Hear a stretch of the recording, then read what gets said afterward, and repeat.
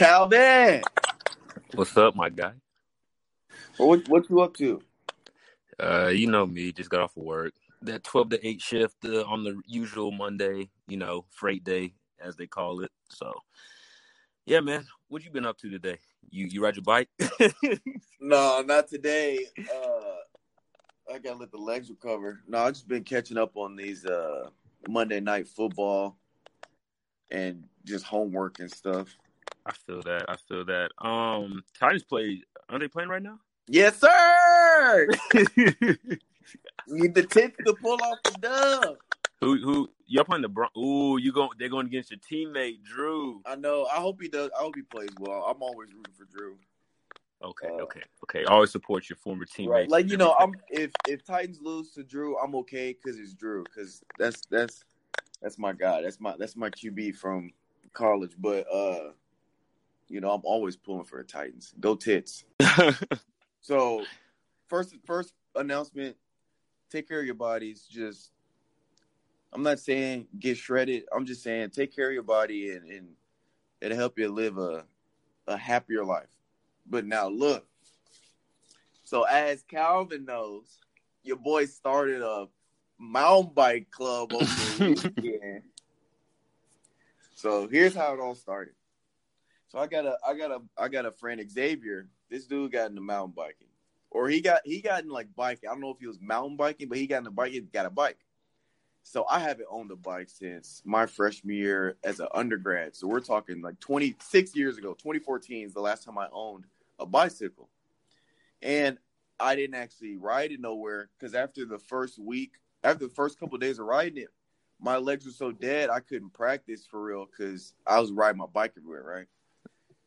But anyway, he gets into it, and it looked kind of fun because I was skateboarding while this dude was biking, and it just wasn't as fun. This dude having fun, I'm like, I want to have fun, so I'm like, you know what? I'm finna go get a bike.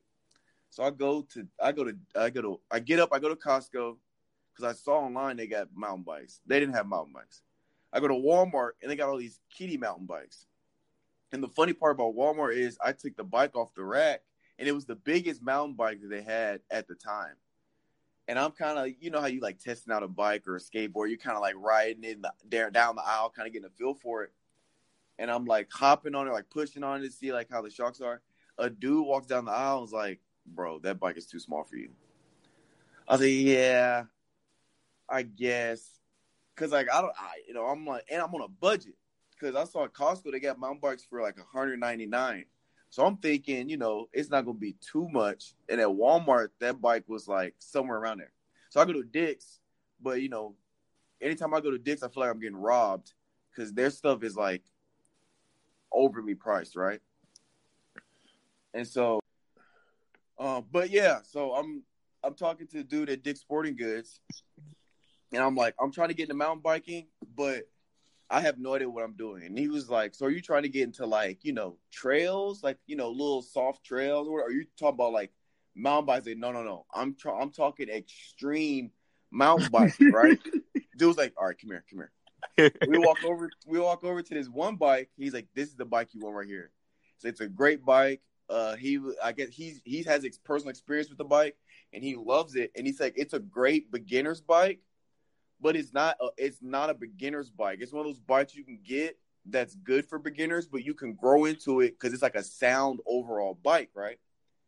So I was like, okay, bet, because I don't want to buy a bike now and then have to, once I break it in, go and spend more money on a better bike. I'd rather just have a good bike already and then just work my way to handling the bike. You know what I'm saying? And so it's called an Aggressor GT Pro. So great bike. And so your boy went mountain biking Sunday. Went Sunday, got about 9 miles in. And Great workout sounds like. Bro, it was on my way back, I hit a cramp because I'm not used to biking like this. Mm-hmm. And so I didn't think I was gonna make it back to because I have to bike. I don't have a way of transporting my bike because I have a car. And I refuse to buy a bike mount for my car. And I have the spoiler, so I don't know if it'll fit with the spoiler. But I refuse to get one because I don't like how they look. It's going to mess up the vibe of my car. Mm-hmm. So I have to bike to my stuff. So whenever I get done with my trail, I have to bike back home. And there is a hill to get there. Like it's like hilly. So there's a hill to get to my apartment complex. I didn't think I was gonna make it. I started cramping, and it was all bad, but I made it. So we'll see. And then I'm getting up to early tomorrow morning. I'm gonna try to get like 15 miles in. Ooh, So, yeah. I'm all in. I'm trying to go. I'm trying to skip levels 1 and 2 and just get straight to the extreme stuff. But we'll see.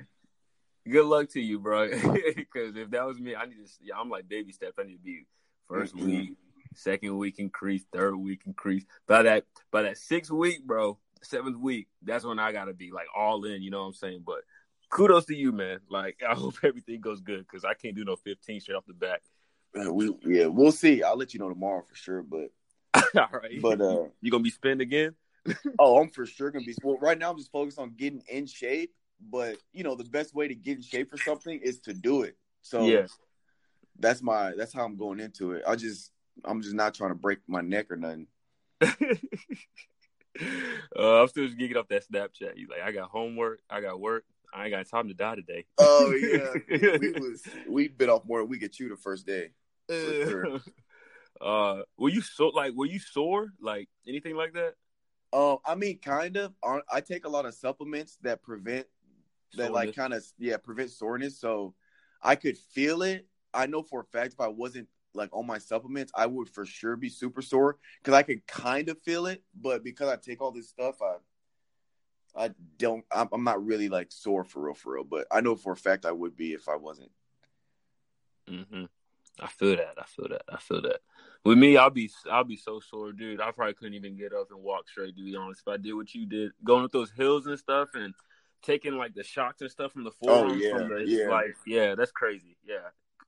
Shouts out to you though, bro. Because I'll take probably a good. I'm gonna convince you eventually to get one. Sheesh. Birthday coming up soon. I didn't say I was buying a bike. I said I'm gonna convince you.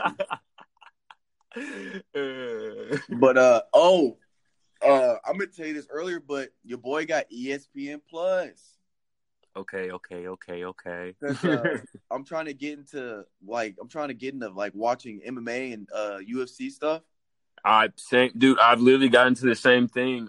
Me and Woosley, he's been inviting me over to his crib, and we've been watching like the little like fight nights and stuff. We watched the Daniel Cormier fight with Steep. We watched that one. Yeah, man, it's interesting. It's a very interesting sport, and I've kind of got into it and everything like that. So yeah, I'm for and that reminds me. I didn't know Nashville had a Major League Soccer club. I didn't know that too. So I just found out. So now me. I'm anything Nashville. I'm all for it. So I got ESPN Plus. You can watch the soccer games. And I got my app where I went through and favorited the team, so I'm like keeping up with all their games and stuff now. Because I kind of I've always liked soccer. That was my first sport. So now that Nashville's got a Major League Soccer team, I'm all in. Only time I'm into soccer is when I play FIFA. I'm not gonna lie to you. So, but the thing about soccer too that I didn't understand. Soccer is the only sport that doesn't have commercial breaks. It doesn't. I don't think so, unless somebody was lying to me, and I kind of believe it, to be honest. I mean, I don't think I've ever sat down and watched a soccer game, but I don't remember ever seeing a commercial during a soccer game. Because you got to think about it's a running clock. Oh, that's right. It don't stop. It is a running clock, yeah. I think it is. It only stops for, is it called halftime? Is that what that's called? Or that's probably not the right name. Intermission or whatever? Yeah, something like that. That's crazy, though. I didn't realize that until somebody told me that. And I was thinking, that makes actual sense. Like, because I've sat down and watched, like 2 full soccer games, even though I wasn't paying attention the whole time, but I never seen where it takes, like, a cut break or nothing like that. So, but yeah. Makes sense.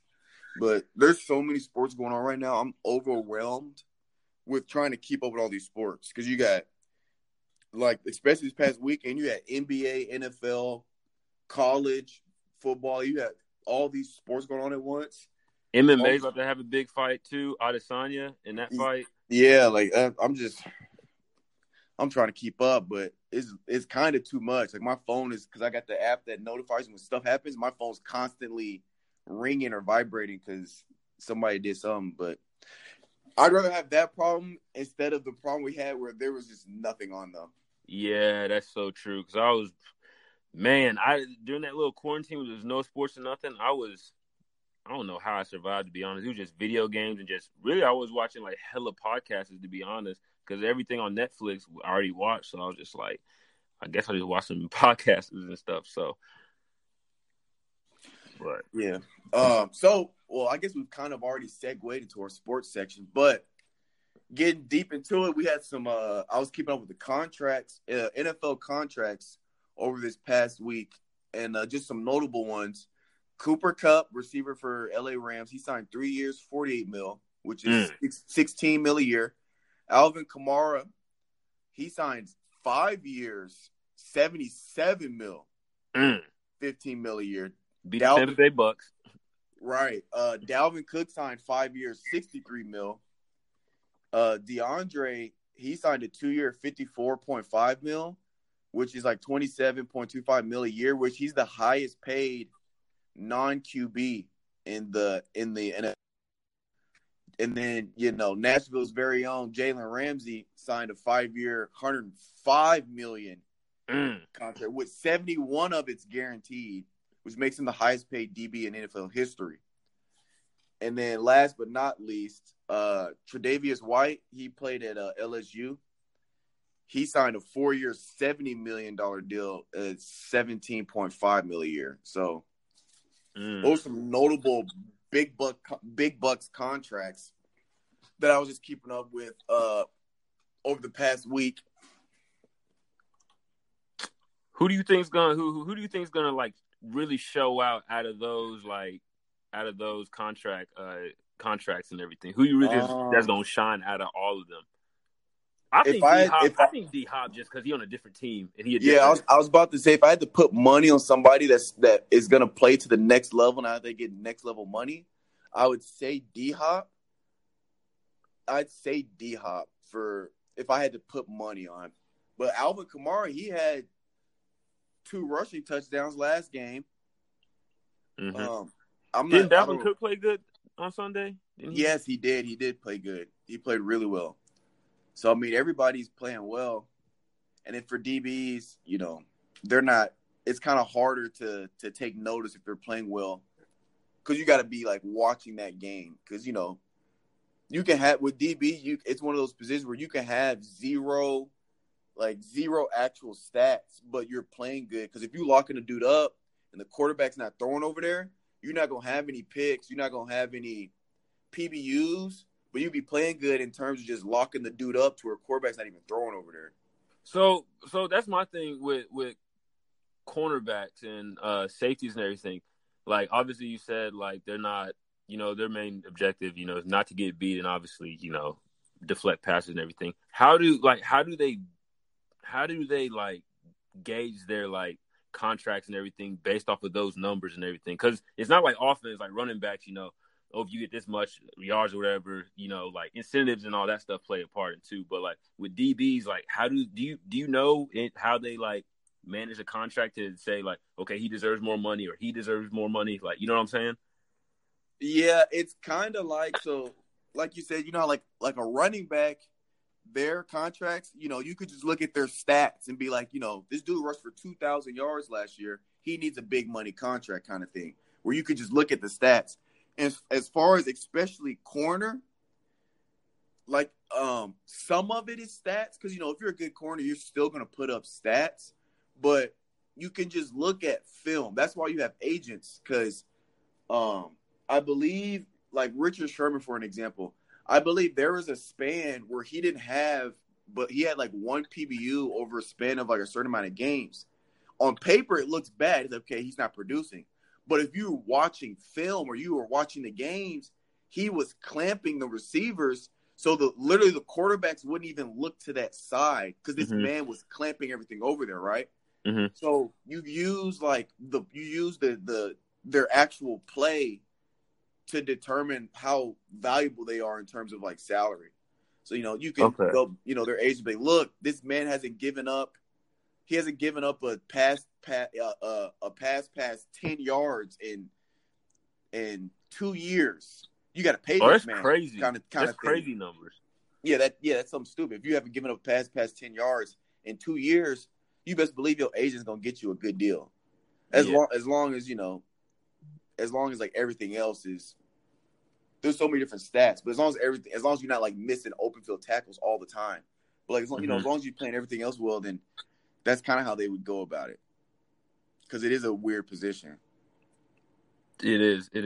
That's my question. I was just like, how do DBs really get that contract? It's kind of the same for O linemen. They're not getting rushing yards or receivings, but you just look at their pass protection. If they're not giving up sacks or they're not giving up QB hurries, then if they're just solid protection, which you kind of got to watch their play to see that. You can't pull up an O-line stat sheet and be like, oh yeah, this is a great O-lineman. You can't really judge it by looking at a piece of paper. You got to watch film on them, kind of thing. Yeah, I feel that. That's interesting. To be honest. It's very interesting. So, man, the Indiana Pacers have fired Nate McMillan, and now they're on the coaching search. So we already know like Tyronn Lue's in that projection. Billy Donovan. I want to say Mike D'Antoni just because he released his statement saying he won't be with them. But this thing right here has got me very, very interested in this whole process. Becky Hammon, possibly the first women's head coach in the NBA history. And I think it's very interesting because she obviously, she played in the WNBA All-Star, 3-time All-American at Colorado State. She can play. But Right. The thing that got me is that she earned the respect for her work that she's done under Greg Popovich. And if you know Greg Popovich, you know his resume and everything. One of the best NBA coaches, and he's going to the Hall of Fame and everything like that. But another thing, though, too, is that we have some notable guys in the NBA or former guy. Well, one guy in the NBA, former Paul Gasol and Danny Green. Paul Gasol gave. I was reading this article today, and it said Paul Gasol gave strong endorsement for Hammon as a possible 2018 piece in the Players Tribune, praising her basketball intellectual and her clear communication. That speaks a lot from Paul Gasol, a well-known name in the NBA. Right. And veteran Danny Green also said that Hammon was one of the 5 best coaches he's ever had. Really? And plus, yeah, I gotta send this. I gotta send this to you. And plus, she was one of Pop's top assistants, split up scouting and game planning for the Spurs opponents and everything. And I don't know how game plan and everything like that, scouting and everything, but that takes a lot of work, a lot of like in-depth work to like see what team you're going against, how to play them. And I feel like, if all these NBA players are saying this, and then, Greg Popovich, she was one of Greg Popovich's top assistants, she might have a little leeway into getting that position. Now, I don't know what's the outcome going to be, but I mean, you got Danny Green saying she's one of the top 5 coaches that he's ever had. That kind of speaks something. Same thing with Paul Gasol. I hope. So, you say what? Yeah, I hope she gets the job, to be honest. Like, I'm really pulling for it. Because she won the summer league title as the head coach for the Spurs summer league team. Yeah, I was about to get into that too. Yeah, she did that too. But yeah, man, I mean, why not? That's my whole question. Why not? Yeah, she's more, to me, I think she's more than qualified. Yeah, especially being under Greg Popovich. Like, that's not just a regular coach. That's one of the greatest coaches. Greatest coaches to ever coach the game. Yeah. And then she's already had the coaching experience during the summer league and everything. So, like, she kind of knows, like, what to do as a coach, I guess. But, it's not really that, like, next level, that's summer league. And, you're getting, like, second-year players, third-year G League players, rookies and everything like that. So, but, I mean, I think she should get it just because of her resume and just, the stuff that NBA players are saying about her. So that's my 2 cents on it. But we'll see what what happens. We'll figure it out I feel like in a few weeks or month or whatever it is. Yeah. So, the Miami Heat, man. Jimmy Buckets, boy. My favorite player, Butler. Anyways, Jimmy Butler, Miami Heat going against the Celtics, man. What do you think the series is going to be? 7 games, 6 games, with Heat on top? I don't know, because I've been paying close attention to the Celtics the past few games. They are a mean squad. They are elevated. It almost seems like they get better and better every single game, no matter how good the game was before. Because at first I thought at the beginning of the playoffs, to me, Toronto was the better team. They played as a better team. They didn't, on paper, they didn't have like the super studded star athletes, right? You know, if you were to look on paper, Celtics look like a better team. You got Kemba, you got Jaylen Brown, you had Gordon Hayward, you had Jason Tatum. So on paper, it's like they're stacked. But the Raptors played like a well-oiled machine at the beginning. As the playoffs progressed, it's like, okay, Celtics get better, and you know, Toronto was still playing good, but they're kind of just playing at the same level they've been playing. They kind of just plateaued at a high level. They were still playing high, but they just plateaued there. But the Celtics kept getting better. Now it's like, I think Celtics might be the best overall team play out of any team in the NBA right now. But with that being said, I want Miami to win it. But I think the Celtics are going to win it. But I do believe it's going to come down to a game 7. Now, if Heat win the first game, I think it goes to a game 7. If Celtics win the first game, I think it'll go to 6 games. Okay, fair enough. My only thing about this is that, okay, the Bucks Heat series, you really look at it, the only 2 scorers on that team during that series was Giannis and then Chris Middleton. Chris Middleton saved them so many times. But when you get to the Celtics, you got Kemba, a veteran, Jason Tatum, killer, Jaylen Brown. Coming on, he got that contract extension, so he's trying to prove himself this year that he's worth that money. Then you got Marcus Smart, which has been playing absolutely great on both ends.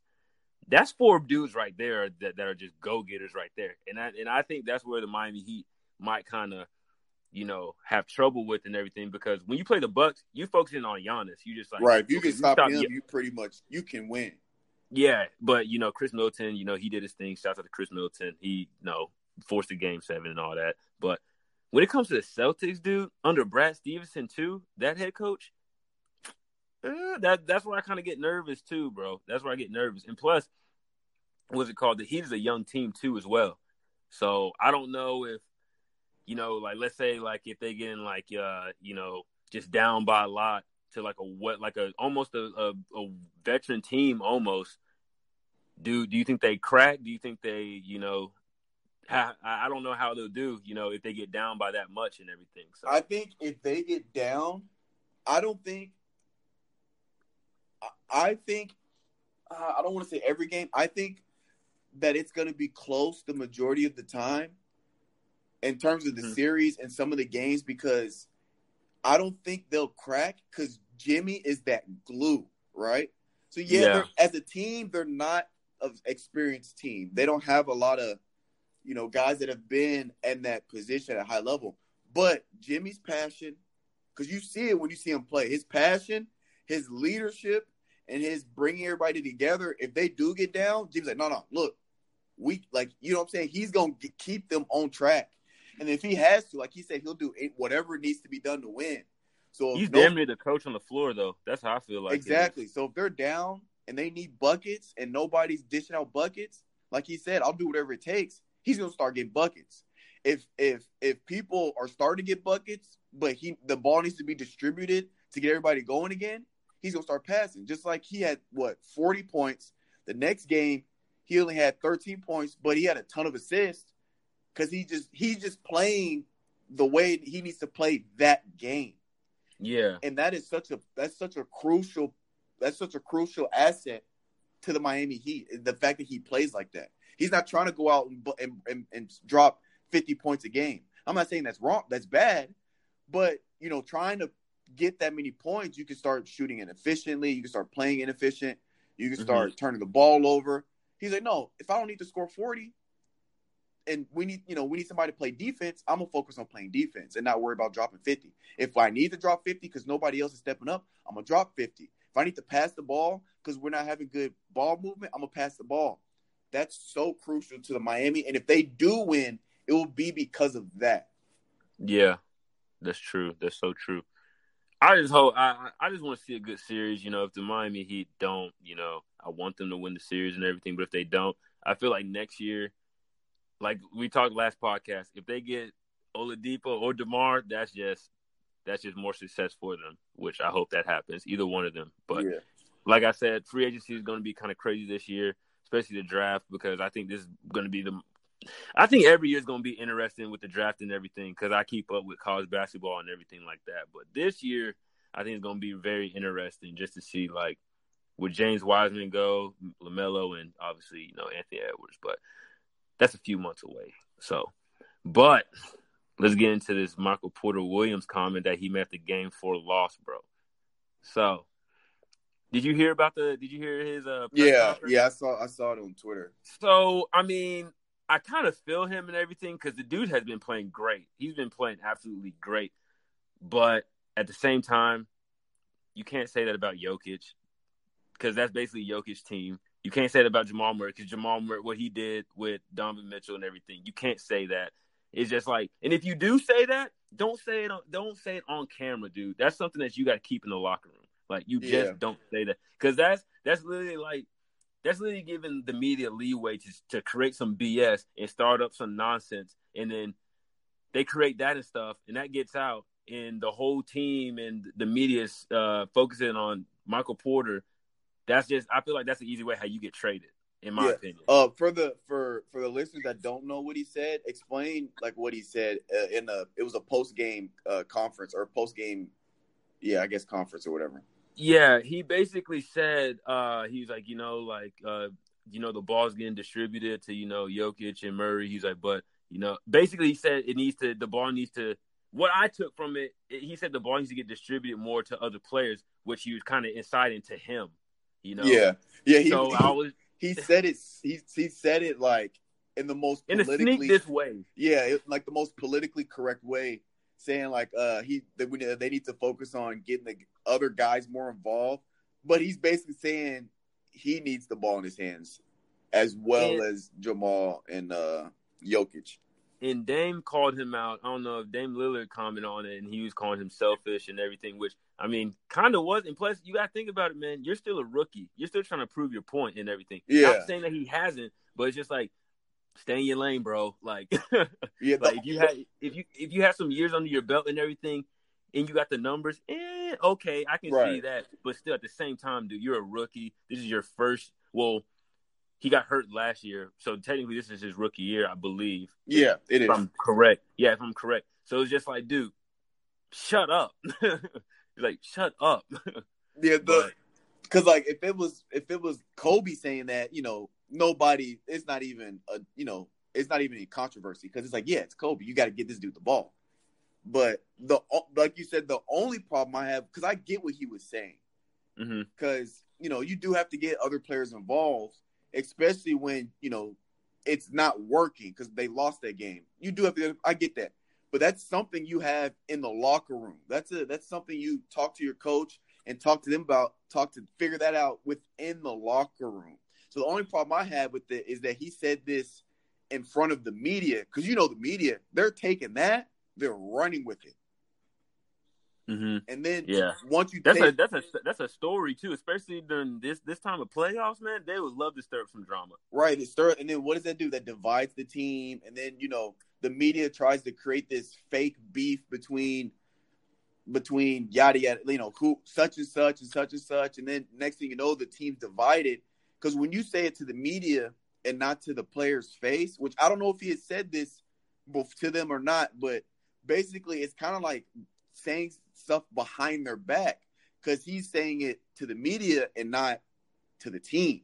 Mm-hmm. You know what I'm saying? So it just did. I get what he was saying, and yeah, you got to get other people involved, but there's just a better way to go about, doing it. There's just a better way to do it than to just It'd be like Fact. it'd be this equivalent of him tweeting that without talking to his team. Exactly. But I'm not gonna knock him or anything. He's been playing great. Yeah, because the next game he hit the game winner. The game-winning 3, and then he had a crucial block at the end too. That I think that would have saved them. So they listened to him. I guess it worked. I guess. But just don't do it no more, buddy. Like, but I'm saying, hey, but this is the only thing I'm saying. Game 7, if the Nuggets beat the Clippers, that is gonna stir. Do you think that whole PG and Kawhi thing, do you think they're going to have to separate, or do you think they're going to... man, this is their first year. You don't think so? It's their first year. You can't do that. You got to think about getting knocked out by the Nuggets. Well, obviously, they're not going to split up, but, like, they're definitely going to make some changes with the roster, like, for sure. Bro, if they can do whatever changes the roster they want, but they got to keep PG and Kawhi together because they're still working on chemistry. Just like when LeBron went to Miami. They didn't win that first year, and you had Bosh, LeBron, and D Wade. They didn't. They didn't freak out after 1 year. And then who did they get beat by? The Mavs. The Mavs had one superstar, not even 3. You get knocked out in the semifinals of Western Conference, bro. That's such a big L. I get that, but it's their first year. Now, if this is 3 or 4 years down the road, okay, yeah, you got a problem. Because you're talking about a stacked team. But your first year together, no, you can't freak out over that. Not one year. Bro. Maybe I jumped the gun. Maybe they shouldn't split up. But that's just that's gonna hurt them, dude. That's gonna hurt them. Getting knocked out in the semifinals by the Nuggets, and they were literally had like they had like the whole like thing, Western Conference Finals and everything's gonna be like the quote unquote NBA Finals and stuff. Like, oh yeah. And they were up 3-1. So the Nuggets, they're trying to come back from not only being down 3-1, but being down 3-1 twice in the same playoff run. Yeah. Them Nuggets, boy, can't sleep on them. Now, could you imagine this? Nuggets beat Clippers, right? Then Game Nuggets play Lakers. Nuggets beat Lakers. Heat beat Celtics. Nuggets, Heat, NBA Finals. How? That would be the most wildest thing. And you know what? You know what I come back to? It's because of the bubble. There's no fans. Oh, that's literally going to be the excuse for everybody. Oh, it was the bubble. Bro, you got to think about it. It's a different atmosphere when... No, it makes sense. I know people are going to use that as a thing, but, like, dude, you got to think about nobody in the stands. You just hooping. Nobody's yelling at you. You just out there just playing, dude. It's pickup ball, basically. Yeah, with refs. But that would be... I don't think anybody would have predicted that unless they was smoking crack before the bubble, but that'd have been wild. I don't want that to happen, but I would, at this point, the bubble, I wouldn't be surprised at this point. Yeah. But the thing is, do you think they're gonna keep the bubble? Like, okay, let's say like if they find a vaccine and stuff for COVID, do you think they still gonna keep the bubble? Oh no. If everything gets back to normal, because they're still losing money not having fans, because that's tickets equal money. So the moment they can have fans in attendance, they're gonna go for it. That's gonna mess up so many people's scenery of playing, dog. But oh well, they'll adjust to it. It's an 82 season game, so they'll be straight. But speaking on the NBA, so apparently I was watching a bunch of sports, like Sports Center and First Take, yada yada, and I guess apparently everybody's already assuming Giannis is winning MVP this year, and so I have a problem with the MVP award system because MVP stands for most valuable player to their respected team, right? So, like, who's the most valuable player to their respected team in the NBA, right? Mm-hmm. Which that doesn't mean who scores the most. Like, it's becoming a war based on straight stats. So if you put up 40 points a game, if you average 40 points a game, well, let's not use 40. If you averaging 30 points a game and you're doing all this whatever, that's pretty much all you need to win MVP is to average the most points a game. But that sounds like it needs to be a scoring title. Exactly. They need to have a separate scoring title for the person that averages the highest amount of points per game, and then an MVP award. Because just because you're the MVP, that does not mean best player in the league. It means most valuable player. So to their team. Like, for example, if you have a player that, let's say you have a stacked team, like they're just stacked, the whole starting five are all-stars, just stacked, right? And let's say the best player on that team, because each team has their most valuable player on each team, right? Yeah. So let's just say Team A that's stacked, their MVP is whoever. Let's just say Bob, right?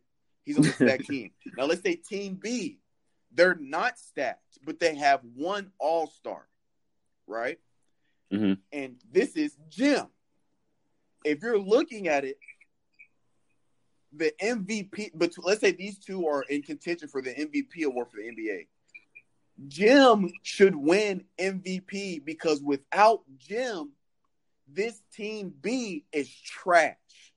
Like, let's say Jim by himself gets his team to the playoff run. They win the conference finals. They go to the NBA finals. He's literally putting this team on his back.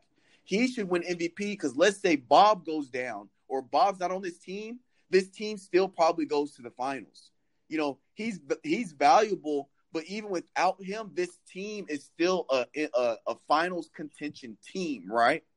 Mm-hmm. So I feel you. No. That's the problem I have because it's not set up like that. It should be the most valuable player. So, in my personal opinion, I think that the Bucks without Giannis, trash. Well, here's the thing, because now that with that system, it gets tougher. Because I think LeBron is more valuable to the Lakers than Giannis is to the Bucks. Because if you really think about it, let's take that one game Giannis didn't play. That Bucks team, that was the best that the Bucks had played in a while as far as offensive flow and defense, right? Like, that's the best the team looked. So, but let LeBron not play a game for the Lakers. It's a coin toss. Like, don't get me wrong. AD is a great player. He's a top 5 player. I get that, but we're talking about an overall team.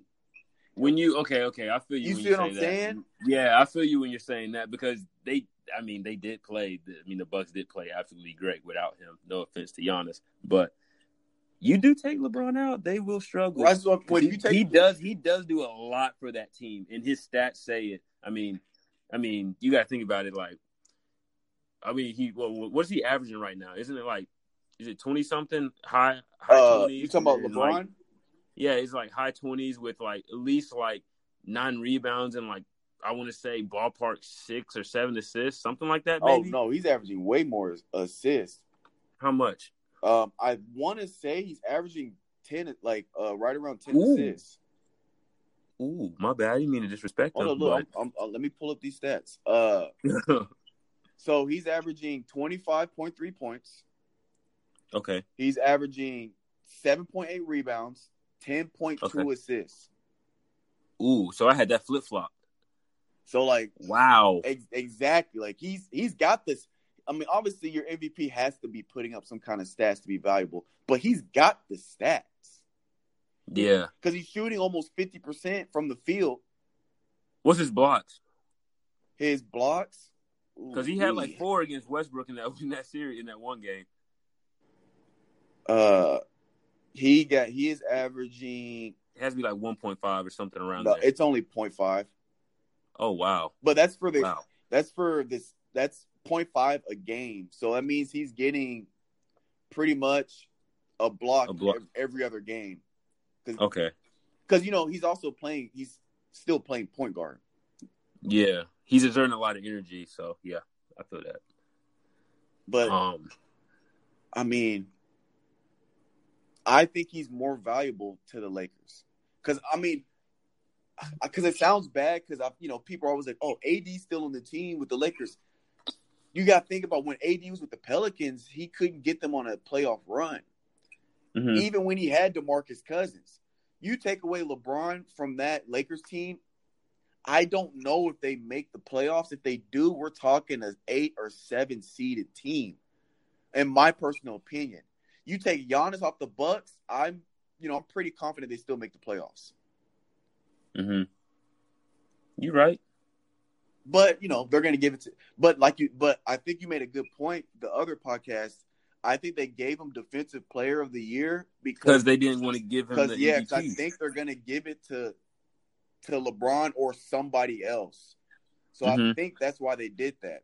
But he might end up getting Defensive Player of the Year and MVP. But can that happen though? Has that ever happened?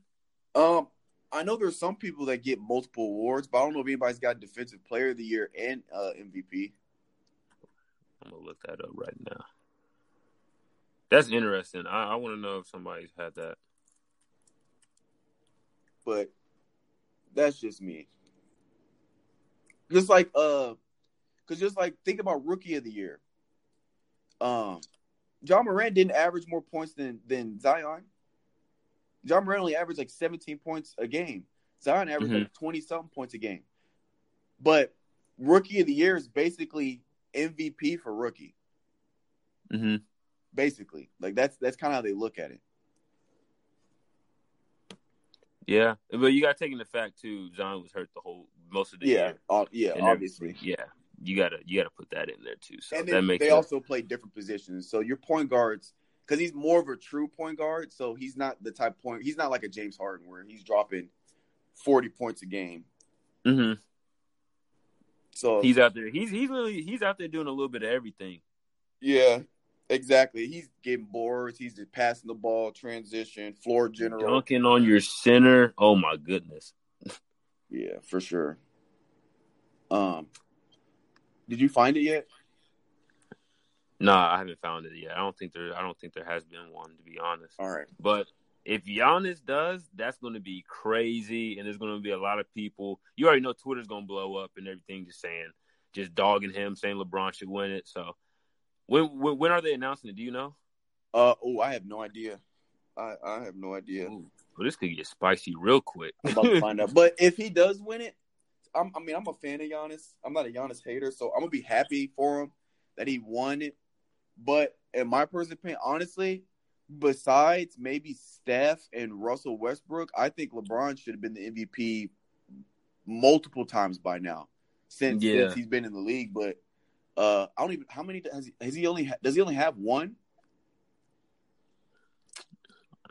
No, he's a four. I'm tripping. He's a 4-time MVP. But out of his 17 years, I think he should have more than 4. Especially when he went on that run 8 years in a row going to the finals.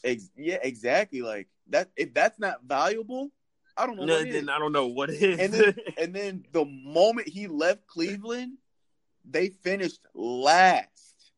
As soon as he left, they were in that rebuilding year. Soon as he left, the moment he left, and then the moment he left, I think one of the coaches, somebody in the administration, was like, because they drafted Kyrie the year after he left, and they said Kyrie will have a ring at Cleveland before LeBron will. LeBron said, "Hold my beer," and went on and won 2 in Miami. Said, "Okay, bet." Then he's like, "You know what? Since I'm gonna help y'all out, right? Since I love Cleveland so much, this is my city. Screw y'all. I'm gonna go back to Cleveland, win 1 there, and then I'm gonna dip out to LA so I can see my family. And then I'm gonna win 1 there." Right. So if that's not valuable, that's literally the definition of the most valuable player. Is he can go to a team, get them a ring, and then help them out, and then go to the next team that he's trying to help out. I feel like LeBron is one of those players you can really put him on any team and they will make the playoffs. I'm not saying they'll win the whole thing, but for will sure. make them a playoff team. You can put him on the Knicks; they'll be in the playoffs next year.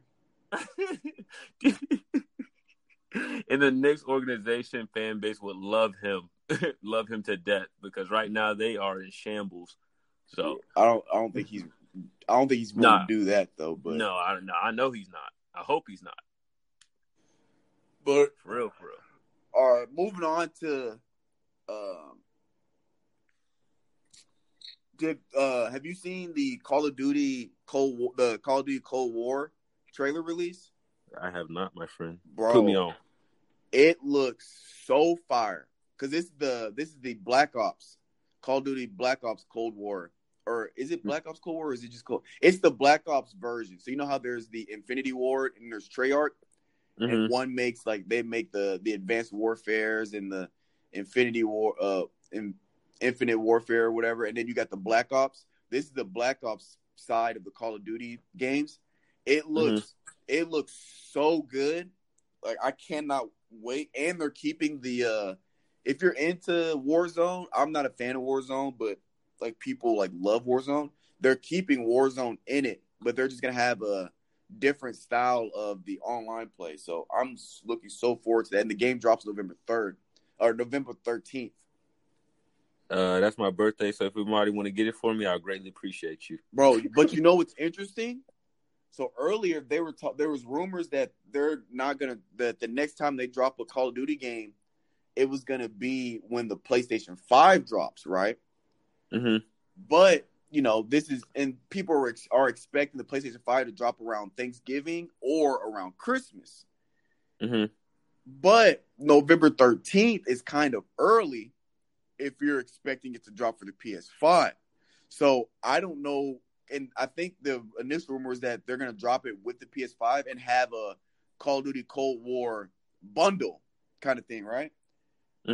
So people are starting to speculate that the PS5 is going to drop earlier than we expect, which is 2 months from, one less day from 2 months from today.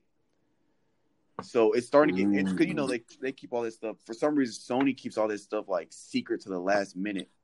But it's getting interesting because, you know, I'm ready for this PS5. I've been ready for this PS5 for like same here. I've been having my PS4 since I graduated high school, so I'm ready for a new system and all that. But yeah, man, like I said, like we talked yesterday, I think I'm gonna hold off because, you know, the first generation systems kind of they kind of mess up and stuff. And all that, so I think I'm gonna hold off until like, you know, they make another one. Like if they make like a PS5 Pro or something. Yeah, something like that, or they come out with a second generation because, you know, they'll drop a first one and then like the gigabytes might not be that big, and then the second one might be like a little bit bigger. Oh, wait, my friend. So the PS5 it's completely custom. So I don't know. It's customized. It's customizable. Well, this is what I've heard. I didn't fact check any of this stuff, so I don't know how reliable it is. But from the person that told me is an avid video gamer, so it's a reliable source. But there's going to be, so, you know, the biggest problem with PS5 is the price point. And so with the tech, so it's like, this is supposed to be like next level gaming, right? Like next generation gaming. And so the technology in these video games, they're basically like compact supercomputers for like pretty much. And so the rumor, they've been speculating the price point based on like the technology, because they've already done like the release of what it looks like, and they have those conferences where they explain like how much faster it is, yada yada yada, and they're estimating based on the technology that's in it and based on like the processing system that the price point is like $700, right? And people are like, oh my God, it's ridiculous. But wait, there's going to be different customizable versions, kind of like how Apple has, like, you know, they have the iPhone 12. They got the 12 Pro. They got the 12 XL. They got, you know what I'm saying? They got the different versions of the same 12. The PlayStation is supposedly going to have, like, the cheapest price point is, like, the base model, where it's, I think the base model is, like, 1 terabyte minimum of memory storage, which is a terabyte now, which is, you know, substantial. And then it's, like, it's got all the bare minimum, but then you can get, like, 2 terabytes is, like, the next price point. And then it goes up to, like, 4 or 5 terabytes of storage. And for like and then it's got like the premium where it's got all of the fastest stuff with the interactive controller, like these fancy headphones, yada yada yada. But apparently there's supposed to be like multiple price points for this type of PlayStation, because I know the Xbox has like a XS series, which is like a smaller, cheaper version to the larger, I think, X. I don't remember the names, but like I know they already came out with 2 different series. One's cheaper. I think one of them is like dummy cheap. That's crazy. But the thing about me, I only play like 2K. Anything made by Rockstar, I will buy. 2K, what's it called? I might dabble it back into Madden. I'm really not a football dude, but I'll buy it just to have it. And then, what's it called? I already said 2K. What else? 2K. Yeah, that's really only games I really play, so I don't really need nothing much bigger. And then obviously, Netflix, Hulu, and all that. So, yeah. Then then that's why they're doing that. For the people that play like 30, 40 different games, they're gonna want the bigger one. But for people like me and you, I only play 2 or 3 different games, so I don't need that much storage. And I don't play that many video. Like I don't game that hard. I maybe game just on the weekends, like maybe one day or something like that. If you have the time. Yeah, facts. But here's another interesting thing. So how Xbox and PlayStation are always competing against each other, healthy competition. It brings the best out of both of them. But Xbox did a move that's going to benefit both Xbox and PlayStation. So the smaller series for Xbox that I was talking about, guess the price point on it. How much? $299. Like that's super cheap, right? $299 for next gen the next gen Xbox series is only $299. So now PlayStation, if they want to beat out Xbox, they have to beat or match that price point with their smaller series. So I think PlayStation, because PlayStation when they first came out, they're like $499 or $399 or whatever like that, and that wasn't even that was PlayStation 4. We're talking about next gen supercomputers. So to me, I think Xbox or PlayStation is gonna match $299, or they won't be that far off for their base model. That I can deal with. I can sell my PS4 and Xbox with all the little stuff that I got and still have some money left over. Exactly. To be honest, so I ain't even. Hey, Sony, you better do something.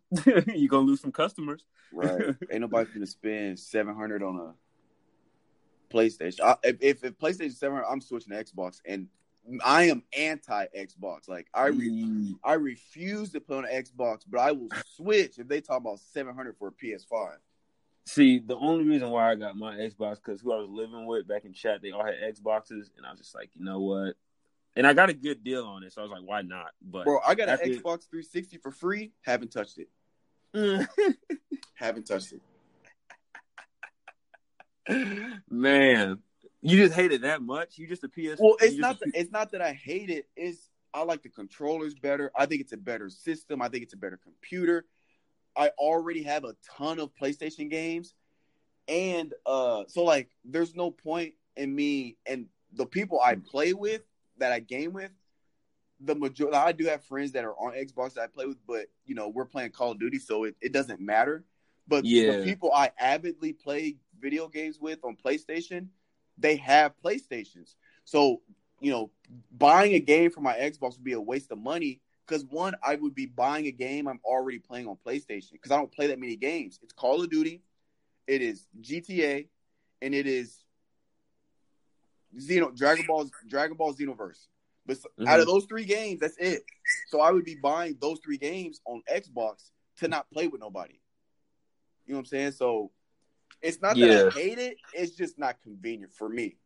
Yeah, I figured that out when I got the 2 systems. I'm just like, bro, this is not even cost friendly right now. So, yeah, I'm gonna go back to one system, and that's probably gonna be the PS5. Well, most likely. So, sorry for the Xbox friends that I got out there, but gotta do what I gotta do. But you gotta protect the wallet. Yeah, yeah. Oh, so let's dabble into this music section, bro. So one of my favorite artist groups, ASAP Mob, bro. They got rid of ASAP Ferg, bro. Bro, have they even been? So me, I'm not on the ASAP train at all. Well, I was a huge I found out ASAP Rocky, and I always rock with him, and then I found out he had like a little group and everything. It really wasn't. I mean, there's only like maybe it was Ferg, him, ASAP Ant. Who's the other dude? I only ASAP Yams. see. ASAP Yams I've that only passed heard of. away. I've only known of ASAP Ferg and ASAP Rocky. That's it. There's ASAP Ant, and then Yams obviously passed away. R.I.P. Like, I want to say like 6 years ago, 7 years ago, some crazy like that. But anyways, I heard about it, so I had to look up different things and stuff. I went to DJ Academics, which he's a dude that commentates on literally everything in the music industry, and I don't know how he has like the most not valid facts, but close to valid facts and everything. But basically, some dude in ASAP Mob basically said Ferg is not ASAP no more. He said, sorry, guys. And he said that dude is burnt out. His songs are dumb trash. And he's like, he can't get a hit record. Just all this stuff, just bad-mouthing him. Definitely. And then obviously he said, this is where I think it comes into like money situations and everything, and him kind of being like weird or like whatever beef they had. Basically said, if you support the mob from day one, you would know that Ferg was low-key a snake, and he ain't had no purpose in the whole like music group and everything.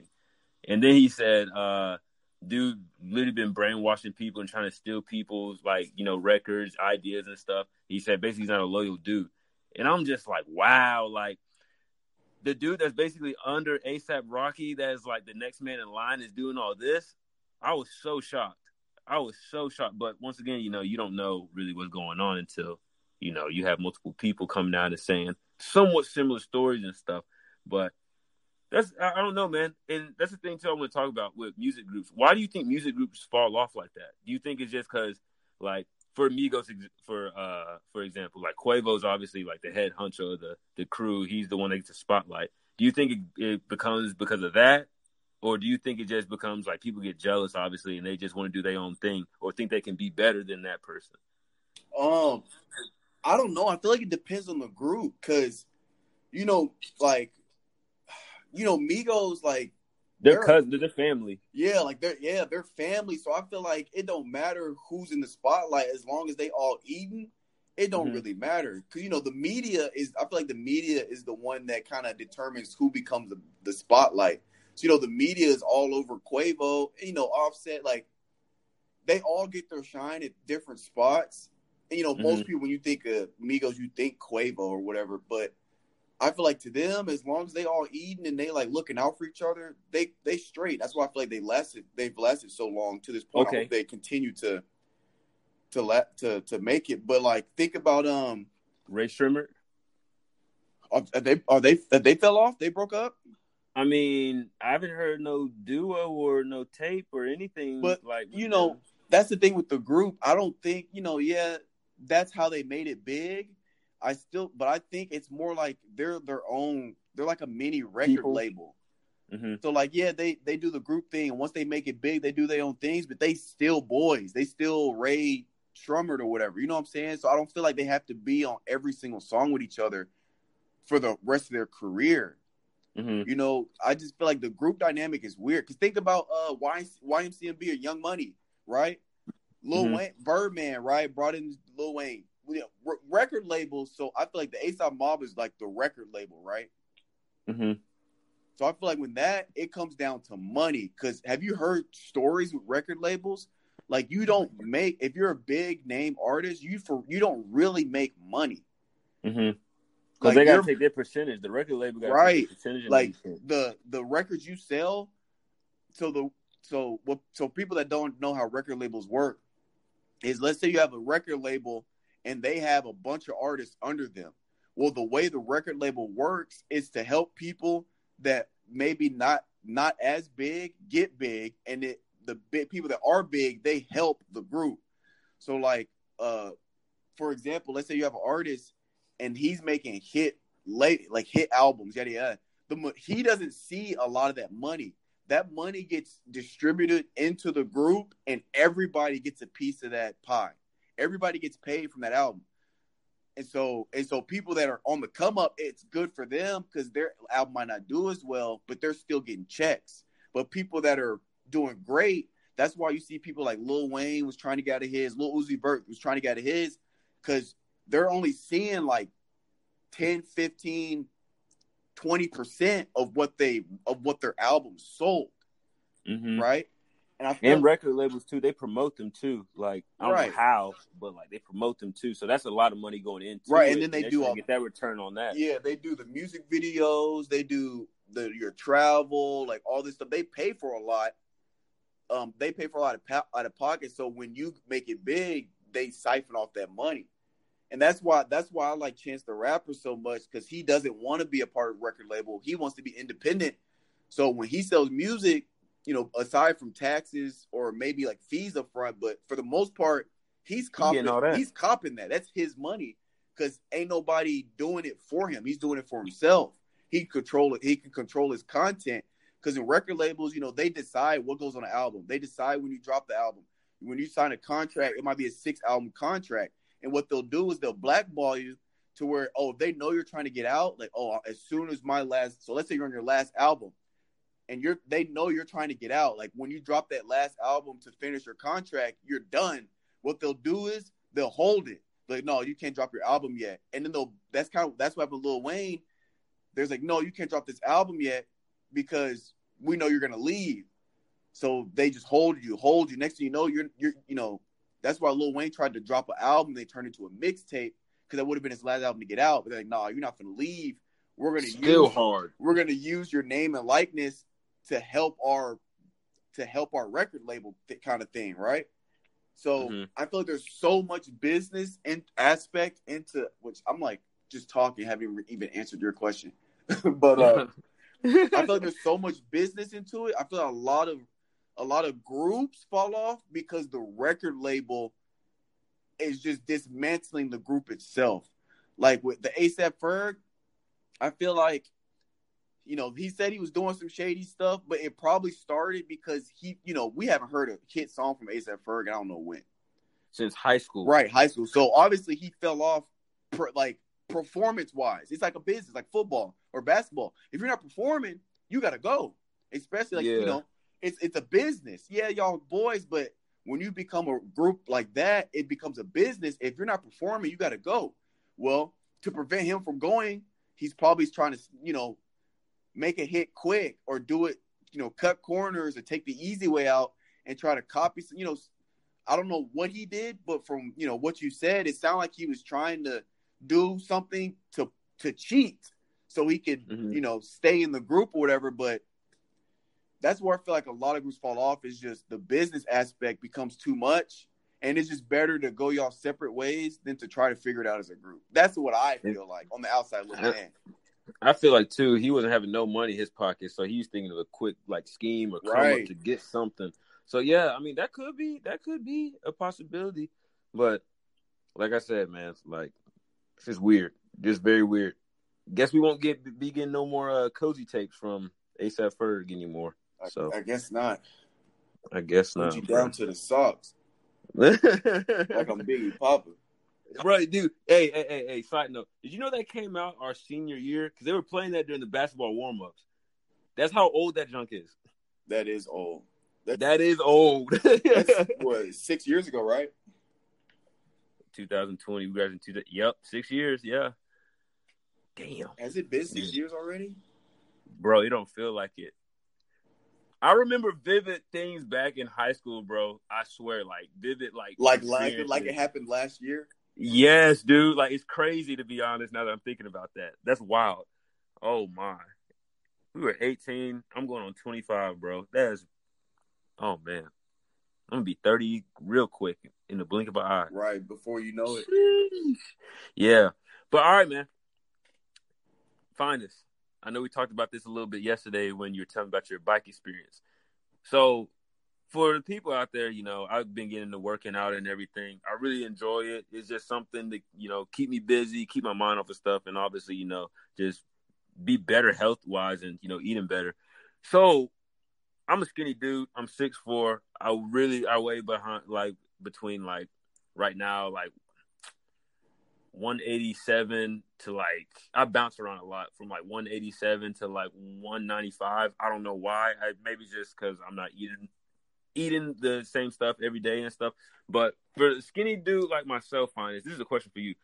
You gave me a little, because I asked you about, you know, some supplements and everything yesterday. what are some good supplements that you think that is good for somebody with my body type and everything like that? This is a question for, same dudes that have the same body type as me that listen to this podcast. So, yeah, obviously the number one supplement is protein powder. That's like, without protein, you can't gain muscle. So I would say, what type of protein though? Whey protein? That's where it gets tricky. So, it depends what you're trying to do and how dedicated you are. Like, if you're trying to put on lean muscle mass, like as soon as possible, as quick as possible, without taking steroids, you want to use a combination of whey protein and casein or casein. Some people say casein. I say casein. Doesn't it digests at nighttime or something like that, or it digests slow. It's a slow digesting protein. So whey protein, it's fast, especially whey isolate. It basically takes off, to make it as simple as possible. It takes out everything that makes it a slow digest. It takes out all the stuff that takes a while to digest, and it basically makes it a fast digesting protein. Because it's something you would take right before or right after a workout, because you want that in your body quick, right? Mm-hmm. That's what your whey's for. It's like a before or after. Your casein is what you would take before bed. So as you sleep, your body is still digesting that protein, and it's basically being released into your body overnight, right? Because the biggest, the problem I had with gaining weight is I would have to eat, my metabolism so fast, and the type of build I have to gain any kind of weight, I have to constantly be eating. I can't go, at the nutritionist at Mizzou, when I was playing ball there, they used to say, especially for the weight gain guys, they used to say, if you ever get to the point where your stomach's growling, it's too late. You've already took an L for the day, because you want to take a dub every day. A dub is when you eat like you're supposed to eat. You eat on your schedule, and you follow your schedule, right? And the schedule set up to where you don't go hungry, quote unquote hungry, during the day, right? So if you ever get to the point where you're hungry, your stomach's growling, you took an L for the day. It doesn't matter what you eat. The rest of the day, you took an L already. Because there's it's I can get into it later, but there's like a bunch of signs to why stomach growling is a bad sign. But that's why you want to. So that's the problem I had. So overnight, you go 8 hours without eating. If you sleep for 8 hours, you go 8 hours without eating. That's why breakfast is called breakfast, because you're breaking the fast of the night that you slept. You're breaking it. So that was my problem. So there was a point where I would literally set an alarm in the middle of the night to wake up and drink a shake and then go back to sleep. So what you can do is you can make a casein protein shake, drink that, and you'll be fine when you're asleep. Because obviously when you're asleep, that's when you burn the least amount of calories. So that's what your casein's for. So those are like the two. Now that's if you're like, that's extreme. Like you're taking both of them. You're taking a shake way before, way after, and then casein right before bed. That's like extreme. If you're just trying to gain muscle mass, but if you're not in any hurry to, then whey isolate is always a safe bet. That's what I use. I don't use casein. I just use whey protein, and I just do. Sometimes I'm, depending on the phase. Sometimes I'm 2 shakes a week or 2 shakes a day. Sometimes I'll go 3 shakes a day. But whey protein isolate, especially isolate, is the best kind. Is like what I would strongly recommend. Just across the board. Because I was listening to your podcast with Grant, because he was working at GNC. I don't know if he's working there anymore, but he kind of supplement superstore. Yeah. I was listening to that just to get a little bit more, information and all that. Great podcast, by the way. Great podcast. Shout out to Grant too. I hope he's doing well. But yeah, that was another thing from that talk that I want to, because I'd saved some of this stuff for this podcast when we were talking, because I saw it was on the notes. But number two is creatine. Number 3, what we had talked about in the podcast with Grant, which, guys, by the way, if this interests you, you should check that podcast out on my channel, is a post-workout glucose. So after that podcast, I did some research, and I found a glucose that is what he was talking about, and I've been taking that, and I love it. and I've actually gained some weight myself since taking it. And I feel better because it helps with energy because it's glucose. It's a sugar. It's a type of sugar. But there's this glucose. It's called dextrose.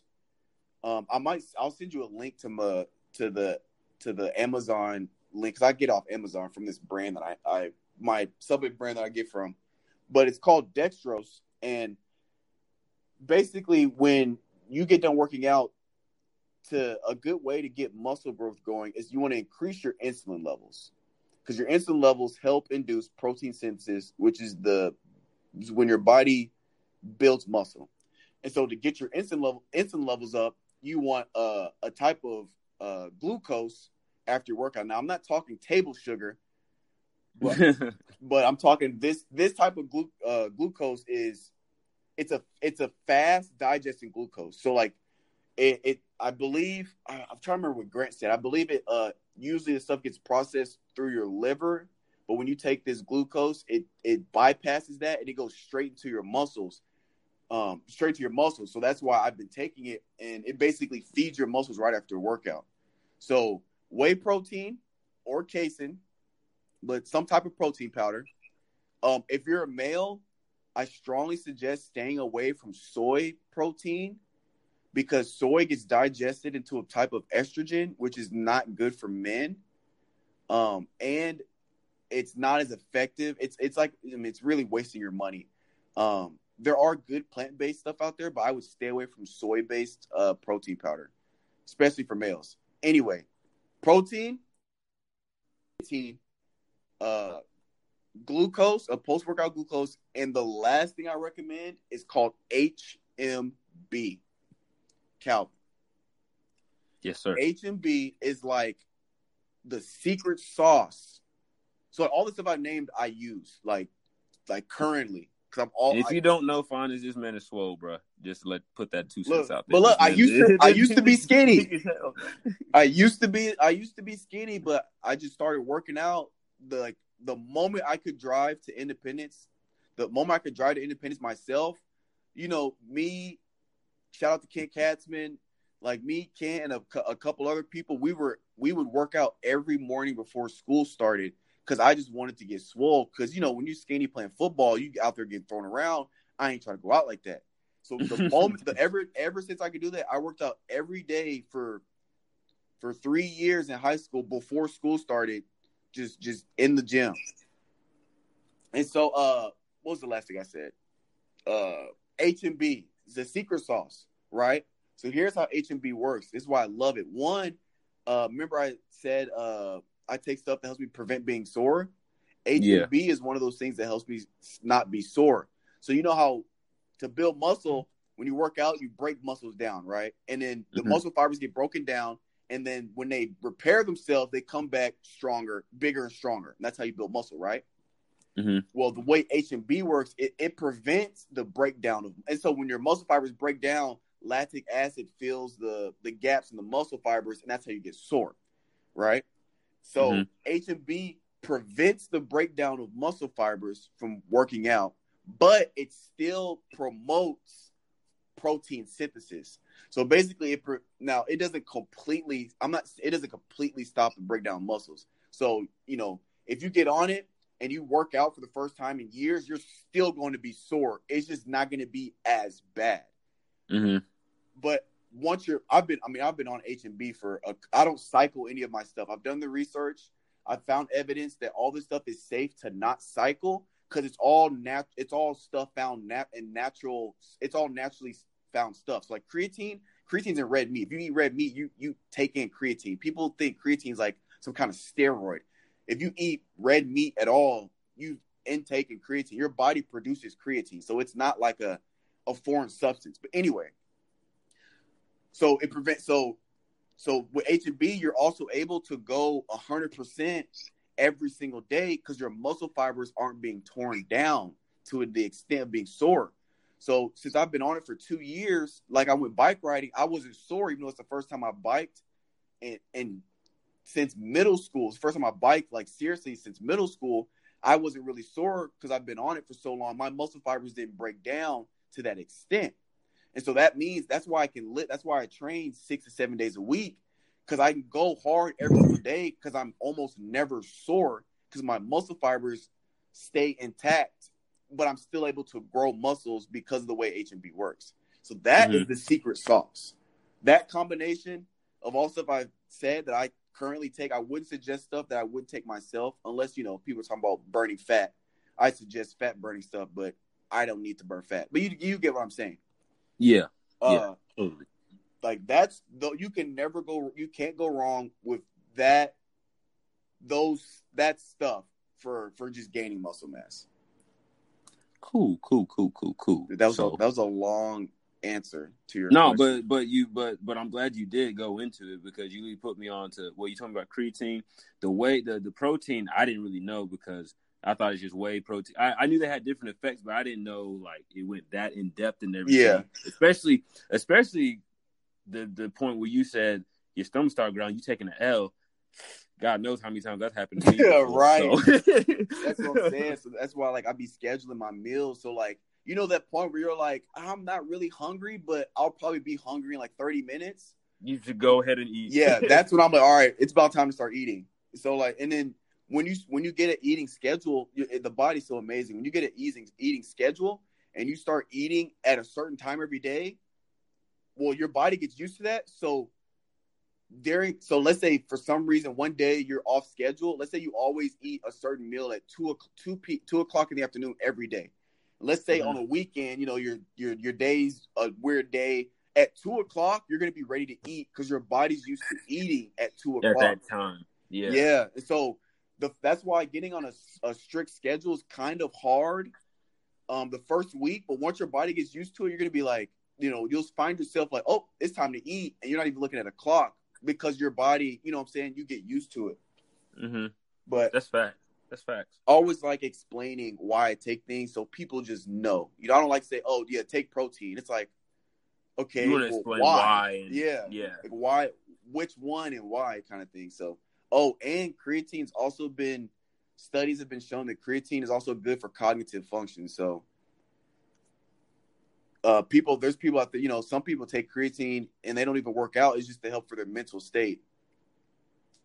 Yeah, I'm gonna need to get on that. Especially, I need to get on that for real. So what's next? What else we got on the itinerary? I think we got our lunch table questions. How many you got? I have 2 solid ones. Okay. I might come up with a third one, but I just got 2. I got one for sure. The other one I might just say for actually no, we're gonna go into 2. You want to go first, or you want me to go first? I'll do my 2 first. I bet. I'm gonna start off with, okay. Would you rather be 5 foot flat but can sing your ass off? Like you can sing so good, like the best vocalist, acoustic singer in the world, or be 6'8", but you're not athletic, you can't play sports, you can't do anything. You're just 6'8". No, that's a waste of height. I'm going with the 5 foot. 5 foot flat? Yeah, dude. I'm going 5 foot. I'm going 5. Dude, you being okay, just picture you being 6'8" and people coming up to you, oh, you should play basketball, right? No.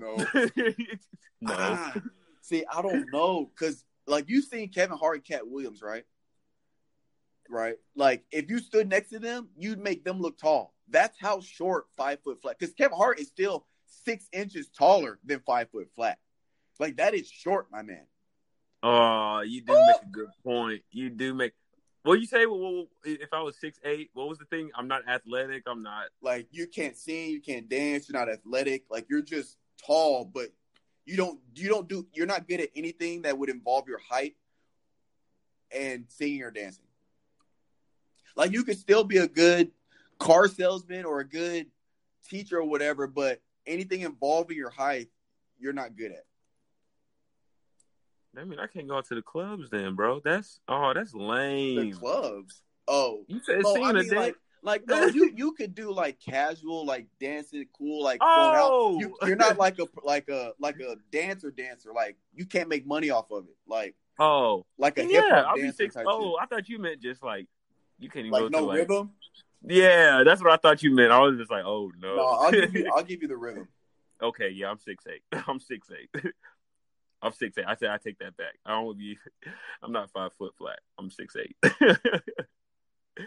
Oh man, what you picking? 6'8" too? Yeah. Well, Okay, yeah. yeah.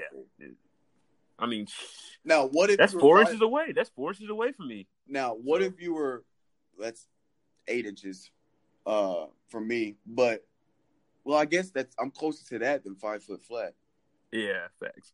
But now what if you were 5 foot flat, but you were a celebrity because of you were a celebrity artist, like singing, and you made like millions a year, like a let's say a B-list celebrity, 5 foot flat from singing, and the 6'8" is still the same as before. Oh, see, that's the thing, dude. I've always been tall my whole life. Actually, no, I haven't been tall. I've always been bigger than every kid. So I guess you could say I've been tall. But I don't know, dude. That's hard. That's hard, man. That's hard, dude. 10 million, I'm still 10 mil a year, 1 mil. 1 mil a year. Yeah. I'm still picking 6'8". Over 1 mil a year? I'm picking the 6'8", dude. I don't want to know what it feels to be small. To be honest, I just can't. Yeah, honestly, I'm probably still sticking with the 6'8". I don't know what it is. Because then imagine you like the dating scene is probably rough at 5 foot flat, bro. like dummy. Like you either have to find a chick that doesn't care that you're 5 foot flat, which is probably a rarity in nowadays, or you have to your girl would be either 4'11" at the tallest. Okay, I guess maybe you could be okay if she was also 5 foot flat at the tallest, but then you can kiss D1 babies goodbye. You can kiss athlete kids goodbye for sure. Yeah. Unless they're I guess they could be jockeys or like I don't think NASCAR drivers are very big, but still 5 foot flat. They'd have to at least break 5'2". I'm still with the 6'8", man. I can't do that 5 foot stuff. No offense to people that are 5 foot, but I tell me I can't do it. I just can't. All right, my last one. If you could only eat one category of food, what would it be? Like category like barbecue, pasta, pizza, like an umbrella category, not like chicken or beef, but like no fish or anything like that. Like seafood would count as a type of a category of food. You see what I'm saying? Like the bigger umbrella of category of food. Oh, I'm picking seafood. You picking seafood? Yes, dude. I love seafood. Shrimp. Oh, that's tilapia. your favorite. That's your favorite kind of food? Yes. I didn't know that. I love it. Yeah, I'm going barbecue. Barbecue is my favorite kind of food. Okay. I gotta ask you this. You had a post on Instagram. What was it? You said who had the better barbecue, Memphis or Nashville? Yeah. What you said Nashville? Bro, I know people were sick. I said if you honestly think Nashville or Memphis's barbecue is better than Nashville, you just don't know. You just don't know what you don't know. Okay, what's the place to go to in Nashville? Bro, look. See, I wish you'd asked me this when I had made that, because I had made a whole list of barbecue restaurants to go to in Nashville, and I don't have that list anymore because I don't remember all the names. And then a bunch of it like mom and pop shops. Like they're not like big chain restaurants. They're a bunch of like mom and pop restaurants or like little like local restaurants. So like I don't Hattie B's. Yeah, like I don't be remembering the names, but I can make the list and send it to you. But look, here's the thing. Now don't get me wrong, because then I went to University of Missouri, so I got a lot of friends from KC, and KC is also known for barbecue, right? So here's the thing. Memphis is more famous than Nashville for barbecue. It's more famous. More famous does not mean better. I think Nashville's barbecue as a whole, I think their barbecue is better in terms of taste, and I think it's better in terms of like just the actual food. Now, yes, don't get me wrong, Memphis barbecue is good. It's fantastic. I think Nashville's better. It's just not as well known for it. That's all I'm saying. Now, Ooh. KC, it gets tough because I want to say KC's barbecue is better than Memphis. So to me, it goes Nashville, KC, Memphis. But Memphis and KC to me, they flip flop.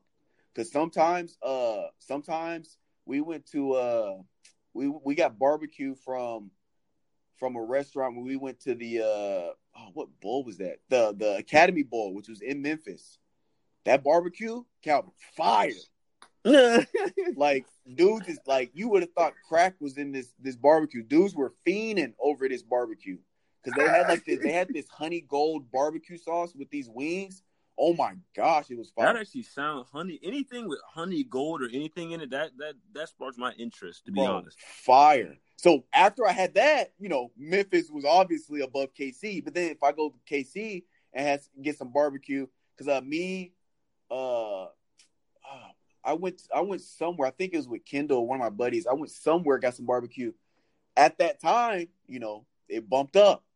But I'm telling you, now I know people are gonna people are gonna disagree with me today I die. Because people are like, Nashville, where's the bar? That's the thing. It's not well known for it, so you got to go looking for it. Memphis, you go to anybody in Memphis, I need a barbecue spot. They'll tell you, 4 or 5 restaurants. Mm-hmm. Nashville, you got to do some digging yourself, but there are some diamonds in the rough in Nashville, bro. They don't have Nashville hot wings for nothing, bro. It's an indicator. It's like they're trying to tell us something. You just got to go looking. Mm-hmm. I feel that. I feel that. Maybe, get that list together and send me that because I'll dabble down in Nashville. Look. Next time I'm back home, I'm gonna hit you up. We're gonna go to a barbecue place. All right, facts. And we heading up T because I haven't heard from him in a minute. So, yeah, I don't know what T doing, but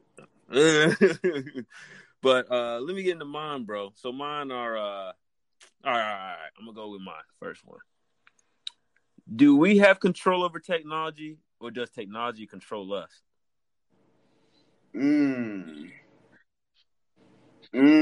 I think it switches. I think it starts off with us controlling technology because obviously we engineer it, we make it.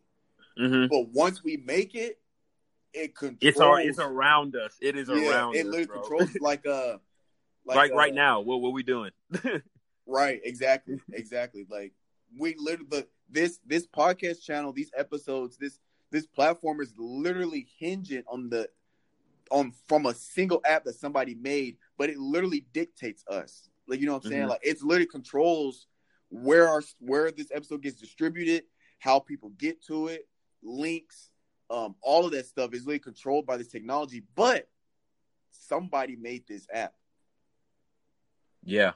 And just like with Twitter, like I was doing so obviously Twitter was invented by somebody. But and just social media as a whole, all social media platforms were created by somebody. So we controlled it at one point.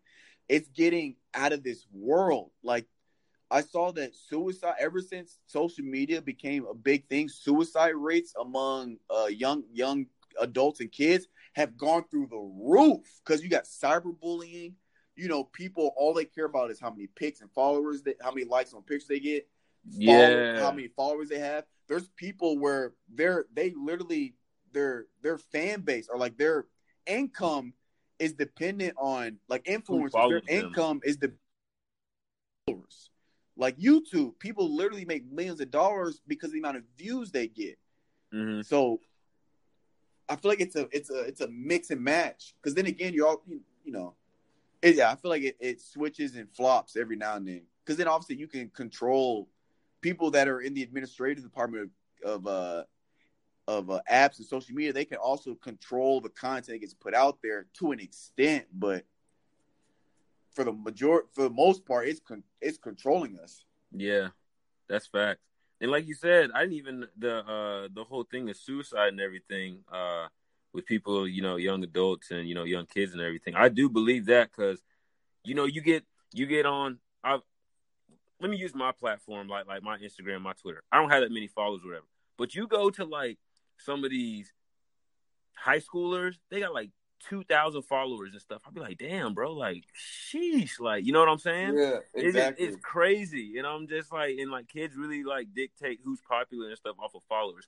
And if there's young listeners and stuff, that shit don't make you cool, bro. At the end of the day, it don't matter. It really don't matter. It doesn't at all. Because honestly, after you get out of high school, it don't matter. Like, you can't put that on a resume, so why care? To be honest, because I know some people that were popular in high school, and they ain't nothing right now. So that's just my 2 cents on that.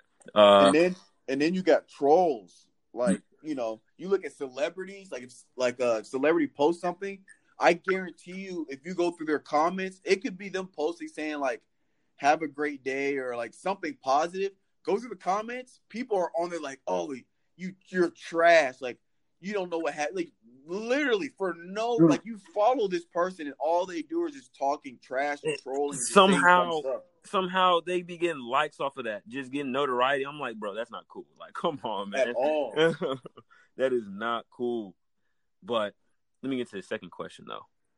If you had enough money and enough resources and, people falling behind you to create a foundation, what would that foundation be?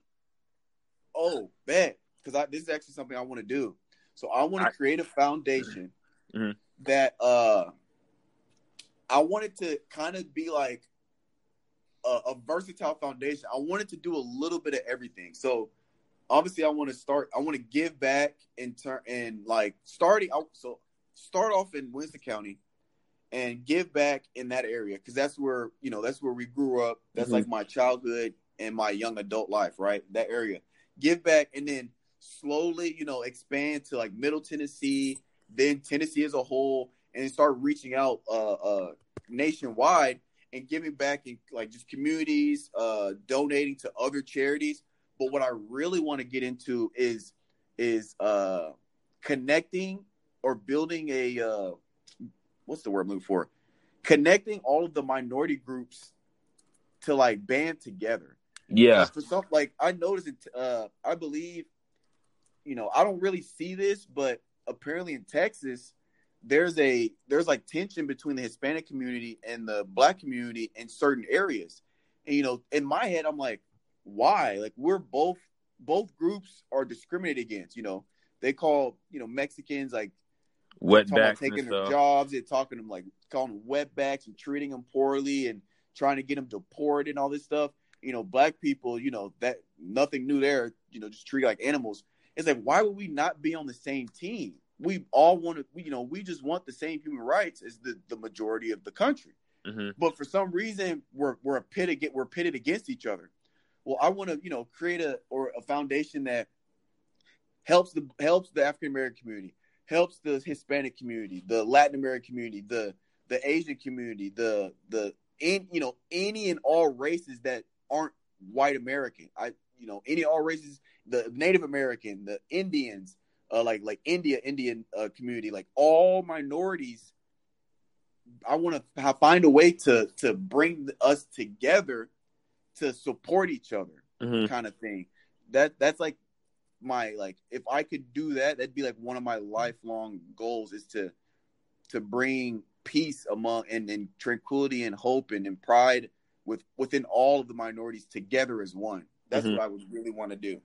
I feel that. That's dope, bro. I feel that. And I didn't know that about is that it? What is it in a specific city in Texas, or is it in San Antonio? Like, or just I don't know, because I just remember, I think there's a Black guy running for some kind of office position in the government, and I want to say Dallas or Houston, and I just saw like a little 2-minute talk about how he was saying about the tension and the tension between the Hispanic and African American community, and he was basically saying what I was saying, like, we need to band together if we want change, if we want representation, if we want the same, to be treated the same as everybody else. We have to come together and work together as a team.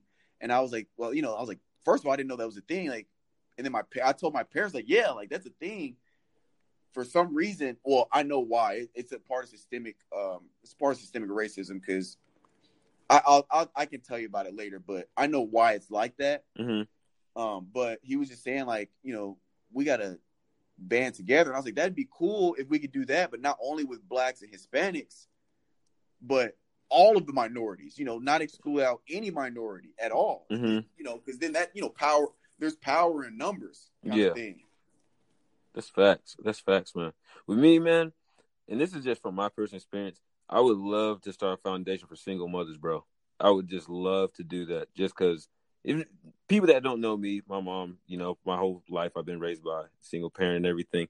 And there's just some things that, well, let's just say this like this. From a single parent household, that's just the only income. If you have two parents, it's just both incomes and everything. Y'all can match y'all's income and then, do whatever you want and everything like that. And just for, single parents, dude, it's just tough because, you got to think about if they have a kid, who's going to watch them while you're at work and stuff like that. Who's, right. Just different stuff like that. And then obviously, too, you got to think about, do they have to, transportation or anything like that? Like, there's so many different things and everything like that that single parents go through every day and stuff. And, it's just something I just want to just give back because I know how it is of growing up single parent and everything like that. It's just a way to give back and everything, too. So that's something that I would want to do and everything. There's obviously, you just can't be just a single parent, not work or nothing like that. Like, I just can't do that. You got to be actually trying to do something, like that. But that's something that I've always thought about. I don't know if I do get the chance to do it. I would have to obviously think more in depth into it and how that would start, get the funding and everything. But that's something I've been thinking about for a really, really long time. So that's a good one too. Yeah. So that's all I really got for the lunch table questions and everything, man. All righty. Sounds like we're wrapping up another glorious episode. Yes, sir. You got any last words for the peoples? Like last week, man, stay positive, do what you got to do, and stay out the way. Don't be no troll. And please, I know everything's, kind of coming out and everything. We're kind of getting out of the COVID scene, I guess, because I'm starting to see people not wearing masks at all. It's still out there, people. Please just do it. I work with it 8 hours a day. You can do it for 15 minutes in the stores. Like, come on. Right. So. All righty. I believe that's all we have from the Guardians of the 615. This is your host, Mr. Calvin Williams, and yours truly. We'll see y'all next week. Yes, sir.